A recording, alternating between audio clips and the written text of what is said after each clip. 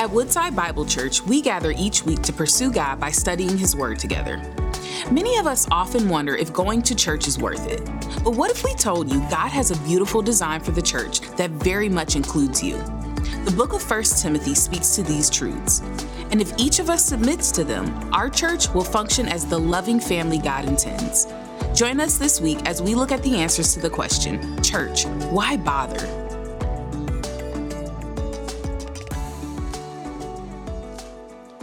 Well, we're in our series, Church, Why Bother? And it's a super long series. We're going to be in it all the way through March, but it's an awesome series. I'm super excited about it as we look at church in general and why bother? Why bother being the church? Why bother gathering? Why bother coming to church? Why bother being a part of a community like this?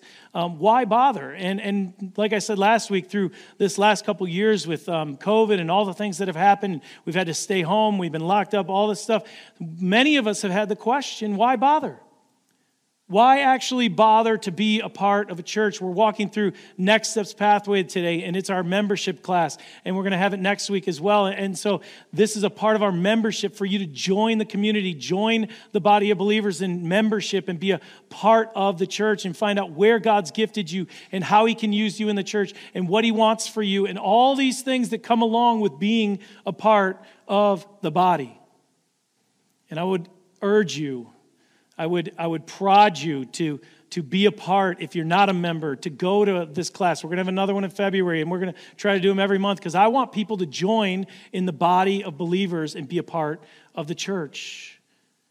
And so we're looking at this series, and it's in 1 Timothy. If you have your Bibles, 1 Timothy chapter 1, we're going to be there today, but we're looking at the church in which Paul, again, he's writing, it's one of his epistles, he's writing a letter to Timothy, who is the pastor of the church in Ephesus there, and Paul has left him there, and he's charging him today with this specific charge to hold fast to the gospel.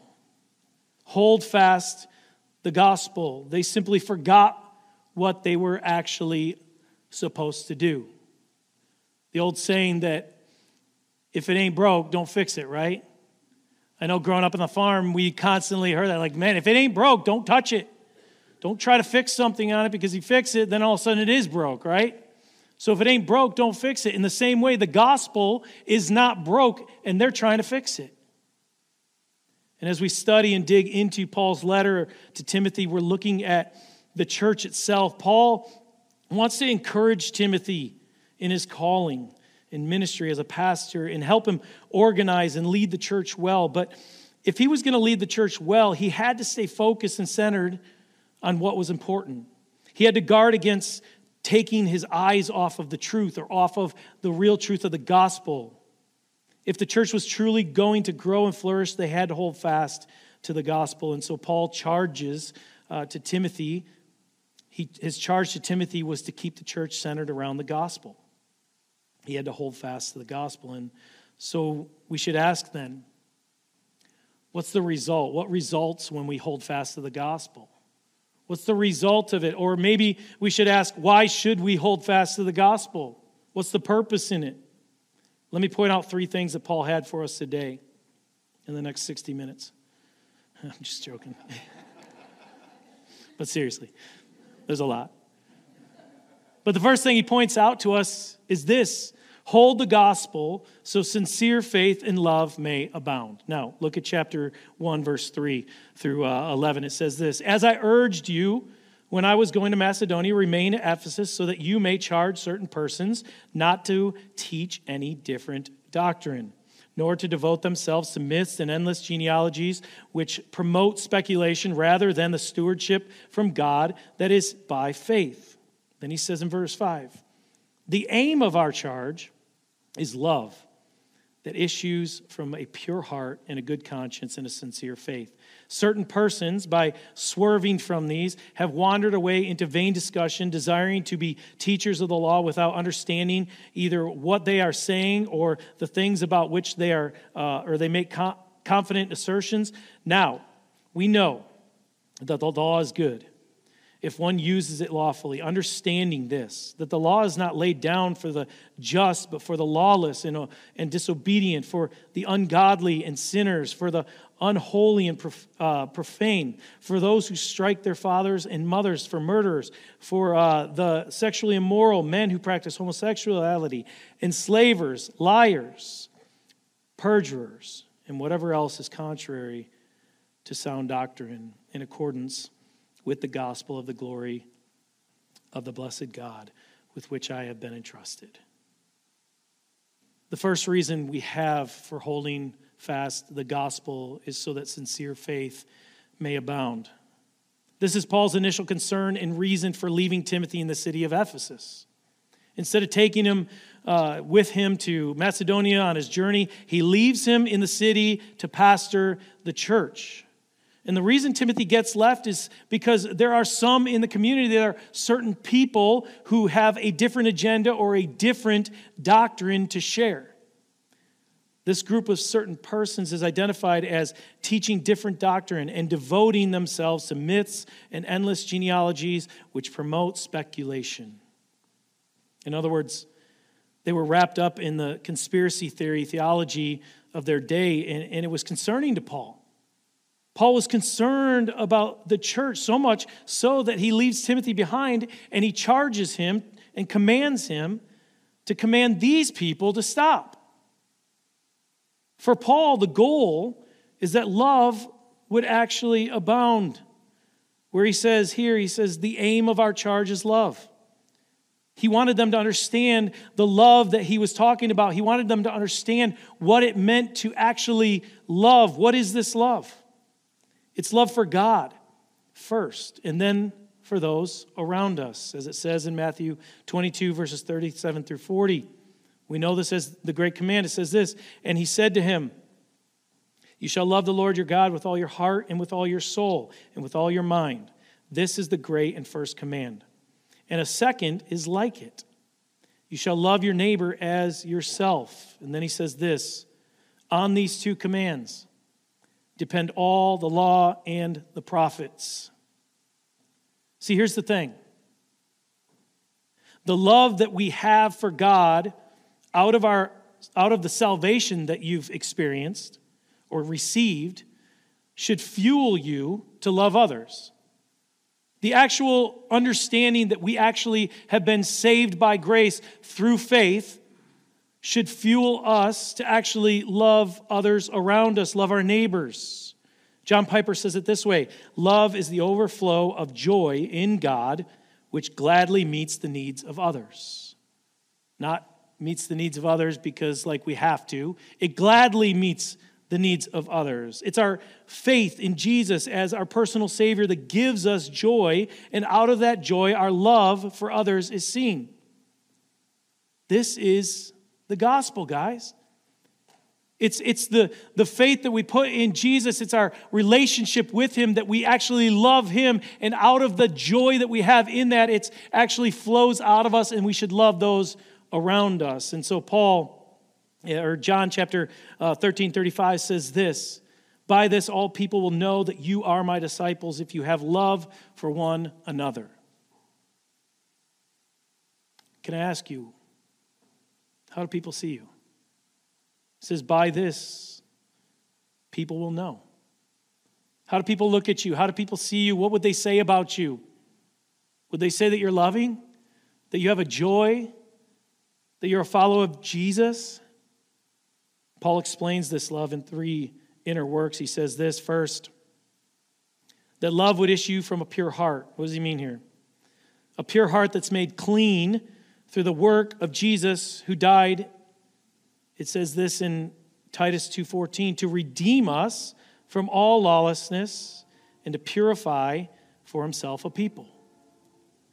By the salvation, by the grace of God, we've been made pure. We have a pure heart. The second thing, he says this. He says love would come from a good and clear conscience, a person's inner awareness or the sense of one's moral actions. When we actually have a clear conscience, we can actually flow out of that, the love that we have. When one has a clear conscience, true love can operate, right? The third thing he says is this love comes from a sincere faith. The object of this love that Paul speaks about is God, and the object of sincere faith is God as well. So to summarize, Paul states his concern in verse 6 that these certain persons, these people that were speaking in this way, by their deviation from the gospel, they're swerving from these, have ended up in pride or vain discussion, arrogance, desiring to be teachers of the law, and ignorance without understanding. They didn't really understand what they were saying. That will undermine real love, true faith, and lives that display and advance the gospel in the world. See, these certain people, these certain persons, they were approaching the law or the Old Testament in the wrong way. They were actually looking at it how they shouldn't have. They weren't trying to abandon the truth of the gospel, really. It was the saving grace. But their speculations were rather smothering the gospel and the truth of it. What they were speculating, the things that they were trying to say, were actually smothering the gospel. So Paul in verse 8 through 11 wants to point out that this teaching takes away from the gospel because the law, the Old Testament scriptures are all pointed to Christ. The Old Testament scriptures show sinners or their sin and how lawless and disobedient they are, how ungodly and sinners they are, so that they'll seek a Savior, right? It points to Christ, as it says in verse 10 and 11. The law, in its right use, is aimed at whatever else is contrary to sound doctrine in accordance with the gospel. Its aim is to show us our need and point us to the Savior, who is the blessed God. See, the thing is we have to follow what Scripture says. God is the center of our salvation through His Son, who died on the cross for you and I. And we have to actually keep that as a center in our life. And so it's important to hold fast to the gospel because that is where true love for God comes from, right? That's where the true love comes from. We can't add what we want to it. We can't take away what we want from it. We actually have to look at it in its entirety and believe it and live it. Think about baking. Think about making something. My daughters love to bake. When you leave an ingredient out of something you're making, I'm not a baker, but if you leave an ingredient out, I'm pretty sure that it's not going to be what it's supposed to be, right? A couple months ago, my daughters, they love to bake, and they were making cookies, I think it was, and Ella, she's standing there, and my wife's like, oh, just let them, kind of do what they want, and they're making whatever they want. They've gotten to the point where they do it on their own now, and I'm a little concerned, but Kristen says it's fine. But they get stuff all over, and then there's a mess, and it's like, okay, maybe we should guide them a little bit. But no, they're in there, and they're baking these cookies, and all of a sudden, I'm standing in the kitchen, and Ella's like, Dad, this batter does not look right. And I'm like, well, what do you mean? She's like, it looks like liquid, and it was just liquid. And I'm like, yeah, that don't look like cookies at all. Like, I don't know what you're doing. I've eaten cookie batter, and it's not liquid, right? So she's like looking at it, and I'm looking through the stuff with her, and we found out, like, we went through the ingredients, and she's like, there was this place where she was supposed to add like a tablespoon, and she added cups. And so it was like this super like soupy liquid batter. We had to throw the whole thing out and start over, right? In the same way, if we fail to hold fast to the gospel, we may have some form of religion, we may have some form of Christianity, but we don't have the real thing. We don't have the truth. We don't have the grace. We don't have the gospel as God intended it to be. Don't try to fix what ain't broke. Man, if you're a person that's driven by speculation, that's centered on controversy, conspiracy, or codes, then you aren't promoting sincere and true faith and abounding love. You're actually promoting pride, division, and the lack of love. We have to come back to the clarity of the gospel that the Scripture teach, that we're all sinners in need of a Savior. And it says, yet God in His love sent His Son Jesus. And the truth of the gospel is this, that he sent his son Jesus to live a perfect life on this earth, and he walked a perfect life, and then he went to the cross, and he died a death that you and I couldn't die. We couldn't actually do anything about our relationship with the Father, and he mended that relationship with the Father, and he gave his life on the cross for you and for I so that we can actually have eternity in heaven. And what happened next is incredible. They actually put him in a tomb, and 3 days later, he rose from the dead, he defeated death, he conquered it, and then what do we see? He actually ascended into heaven to prepare a place for you and for I, for eternity. That's the truth of the gospel. And the Bible says this, anyone who confesses with their mouth that Jesus is Lord and believes in their heart that God raised him from the dead will be saved. That's the truth of the gospel. That's what we actually follow, and we have to hold on to that gospel. The second thing that Paul points out to us is this: we hold the gospel so sinners may be saved. If we look in verse 12, it says this: I thank him who has given me strength, Christ Jesus our Lord, because he judged me faithfully, appointing me to his service. Though formerly I was a blasphemer, persecutor, an insolent opponent, but I received mercy because I had acted ignorantly in unbelief, and the grace of our Lord overflowed for me with the faith and love that are in Christ Jesus. Then he says this: the saying is trustworthy and deserving of full acceptance, that Christ Jesus came into the world to save sinners, of whom I am the foremost. But I received mercy for this reason, that in me, as the foremost, Jesus Christ might display his perfect patience as an example to those who were to believe in him for eternal life. To the King of ages, or of the ages, immortal, invisible, the only God, be honor and glory forever and ever. Amen. Here in verse 12 through 17, Paul gets into his story. And what I love about this is that it's real in Paul's life. Why? Because of his personal life transformation, right?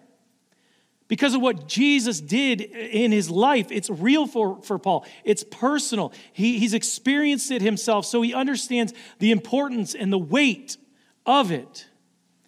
He knows the power of the gospel. And can I ask you this morning, do you understand the weight of it? Do you understand the power and the urgency of the gospel? Is it real in your life? Do you actually understand the weight of it? And is it something that you think about and it's important in your life? Is it real to us? Like it was Paul. He starts telling a story with the attitude of thankfulness. He says this, that he's thankful that he's given him strength. He's judged him faithfully. He's appointed him to his service. But then he goes into his past. He goes a little bit further. He says he was formerly a blasphemer, a persecutor, and an insolent opponent. And then he says this. He says, but even though all of these things are true about me, what does he say? I received mercy because I had acted ignorantly in unbelief. And the grace of our Lord overflowed for me with the faith and love that are in Christ Jesus. God has empowered him, has strengthened him to steward the gospel because of these things. And you might say to me, I feel like Paul. John, you don't know where I've been. You don't know what I've been through. You don't know what I'm going through now. God can't use me. There's no way. But he said by his mercy and grace, he saved him. Paul understood that he was the object of God's mercy and grace, and we are too. In verse 15, Paul makes a statement here by saying this, that Christ Jesus came into the world to save sinners. That's the gospel, right? That statement is the essence of the gospel message. And as Paul states this truth, he adds to it his own relationship as a sinner. He says this, of whom I am the foremost, the worst. He says, man, I'm the worst of the worst. Paul again recognizes the depravity in which he's been rescued from. He understands where he's been. He understands the sincerity or the importance, the weight of it. That he is the worst of the worst in his eyes, and he's been rescued from that. But right before this, he says this, and I love this. He says, the saying is trustworthy and deserving of full acceptance. That this is something you can trust in. This is something you can bank on. This is something that you can go all in, and it's trustworthy. He then goes on in verse 16 to testify that even though I'm the worst, even I've received mercy. Why? He says, but I received mercy for this reason, that in me, as the foremost, as the worst, Jesus Christ might display his perfect patience as an example to those who were to believe in him for eternal life. Paul was saying here that he's an example of God's perfect patience and love, that even though he's the worst of the worst, even though he thinks in his eyes he's the worst of the worst, Jesus showed me grace and love and mercy so that anyone else who sees this, anyone else that's a sinner that actually has experienced this or sees it, can actually come to him and put their trust and faith in him because they see the example of what it is, no matter where you are. God will save you. Because of the grace that Paul experienced, it leads him to a place of praise.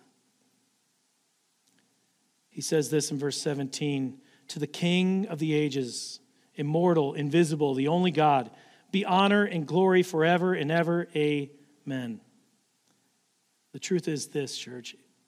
When you experience God's grace firsthand, when you actually experience that, it changes the way we respond. It changes the way we act. We can only respond in worship and praise towards our Father when we actually completely understand the weight and the importance of what has just happened. And what do we do out of that? It's not just like, man, this is the free gift of salvation that I've given to you, and I'm going to hold it here, and this is it, and I want this, and you know, I'm not going to tell anyone about it because it's mine, right? That's not what God says. He says, hey, I want you to be an example. I want you to go out and be an example to the community. Be example to the sinners. Be example to the lost. And bring them into this experience that you've had. We want to invite others into it. Have you ever experienced leading someone to Jesus? I want you to just think about that. If you haven't, man, I pray that one day you will. I pray that you would actually pray this week and say, God, put someone in my life that I can actually go and talk about Jesus with, maybe walk through a hard time and just show them love. It's not like, man, I got to open up the Bible and I got to share all this Romans road with them just because, you know, I think they're not a believer and I think they're a sinner, so I'm going to share this all and I'm going to cram it down their throat. No, I hope that God puts someone in your place, in front of you, where you can show them the love of Jesus. I remember I've been able to lead a few people to Jesus in my day, but it was in Haiti that is the most memorable one for me. I was in Haiti, and I had been there a few times, but we were on the side of this mountain, and there was this little old lady, and she was sitting next to this mud hut, and she was on the porch, and she had this huge bowl, and she's making this food, and they tell you when you go there, they're like, listen, don't eat the food, we'll get you food back at the place, you're going to get sick if you eat it, and I'm like, well, you know, then God will take care of that, so I'm going to go ahead and ask. So I went up to this little old lady, and I sat down next to her, and there was an interpreter with me, and we start talking, and I look at her, and I say, hey, can I try some of your food? And she had like this rice and chicken and all this stuff. And so she dishes it up and she gives it to me. She's like, absolutely. And she was so excited that I was going to eat that. And I ate it and it was fine. And I never died. Don't worry. But I was talking to her and I might have been sitting there for a half hour, 45 minutes. And she was unloading about her life and how her husband, she had walked away from because he was a witch doctor. And he was taking children and sacrificing them and all these morbid things that were happening. And she's unloading all of this onto me. And I'm talking to her through this interpreter. And I started to just share my life and share what God had done in my life. And I started to share with her the gospel. And it was so incredible as her face just lit up. And she was like, oh, I want that. I didn't even ask her, like, hey, do you want this? She's like, no, I want that. And I was able to pray with her and lead her to a relationship with Jesus Christ. And what happened next, man, she was like, I'm like, so you should be baptized. And she's like, yeah, let's do this. And I remember she's like, I'm like, there's nowhere to baptize you. I don't know where we're going to do this. We're on the side of the mountain. She's like, down the mountain there's a river. And so we went down to this river and it was maybe like ankle deep. And I was like, I can't baptize you in this. Unfortunately, like we got to figure this out. So the village all came down and they built this dam and they started puddling this water to where it was almost waist deep, and we were able to like have the whole village come down there, and I was able to baptize this woman, and she was so happy. The life transformation happened in that moment to where she actually gave her life to Jesus. She actually started a relationship with Jesus, and this is what we need to do, is invite others into a relationship with Jesus and invite them into the experience we've had. And so I ask the question today, how do you respond? When we look at our story, we all have one. When we look at our story, we see three things. We see where we've come from, who were we before Christ, and what has he rescued me from? We see where we are now. How has his mercy and grace changed us? How do we respond to the free gift that we've been given that we don't deserve? And then we see where we are headed, right? How do we want to invite others into it? Is it important to us that we are headed to an eternity and there's others that are lost? See, the personal nature of the gospel is important.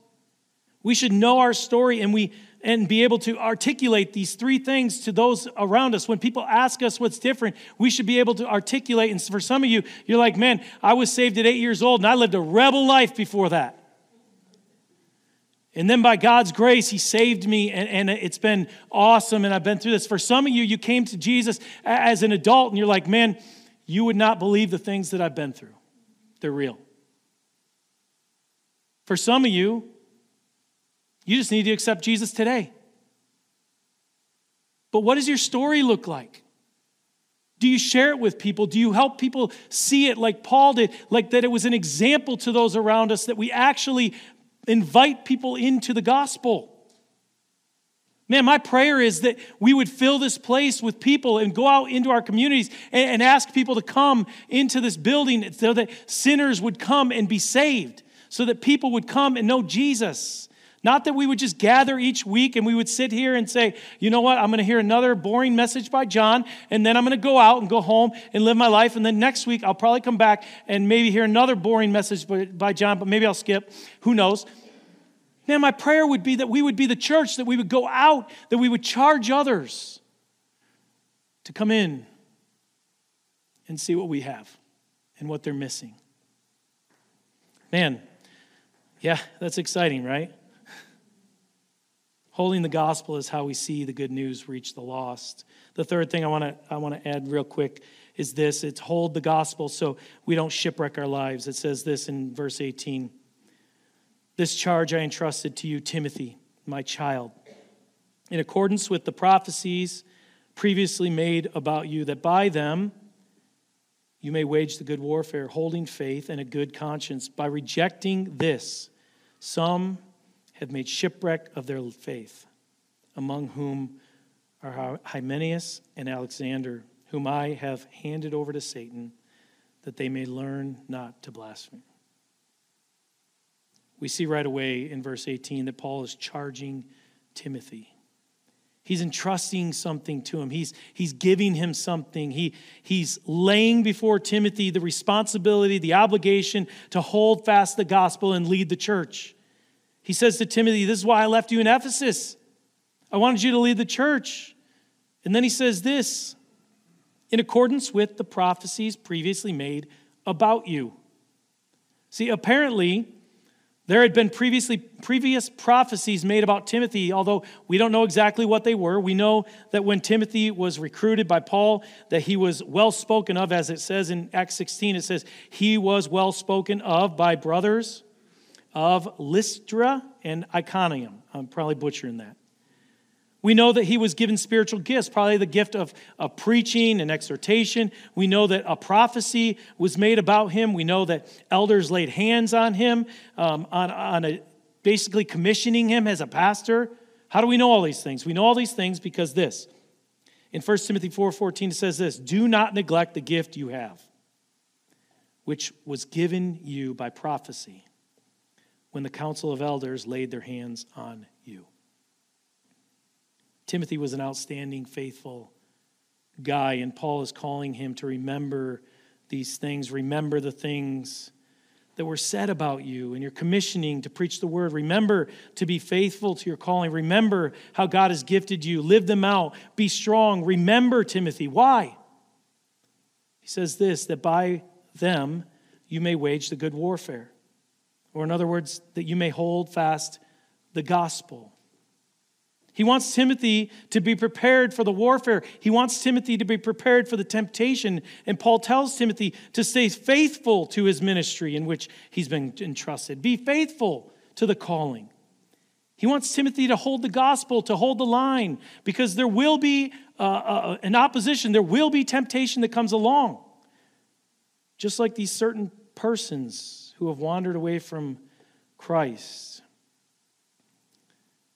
You know, the thing is we can all probably remember those people in our lives that said something to us, that charged us, that moved us, that made us want to do something great, right? Maybe it was a parent, maybe it was a grandparent, maybe it was a coach in high school or college, maybe it was a teacher that said something to you. But all throughout us, we have those people, I think, that we can all think of that said something to us that motivated us to do something great. Man, I'm still living on a high that the Lions beat the Packers, right? I don't know how many of you guys are.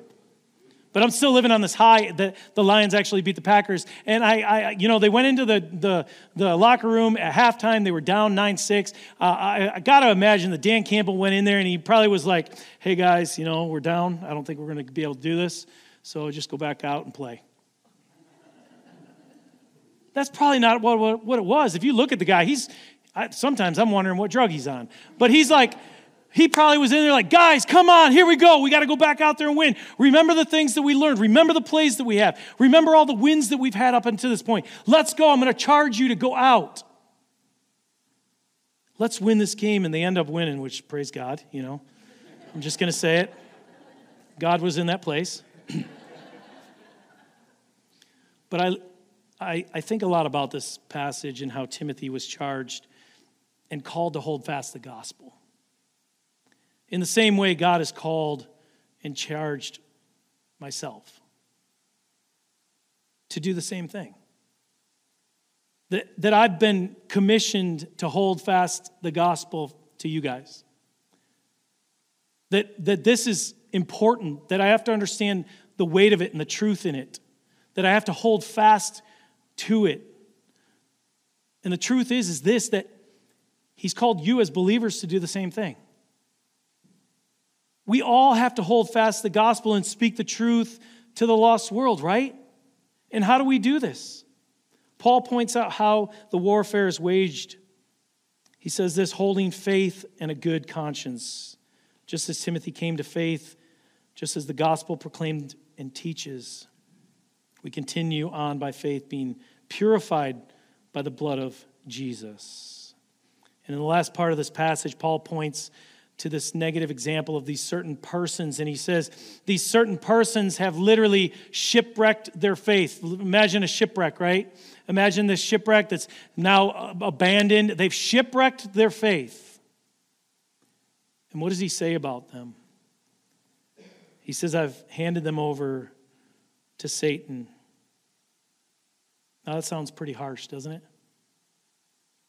But Paul isn't indicating that these men appear to be he didn't want to actually hand them over to Satan, but he is. It's not that he wanted to just rid them of in his life. He wants them to actually be restored.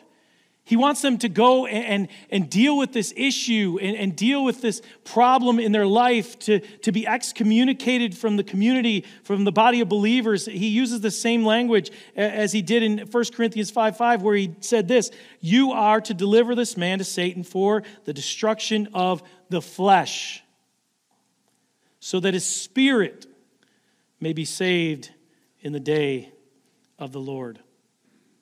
Paul's intent here was that they would repent and be restored to the fold. It wasn't that he wanted Satan to take over them, but he had this refining that he wanted to happen. The point that Paul is making to Timothy is that he's been given a great responsibility and stewardship in the gospel. And eventually the temptation will come to abandon it. But by remembering his calling and the negative example of those who rejected the gospel, he can avoid making a shipwreck himself of his own faith.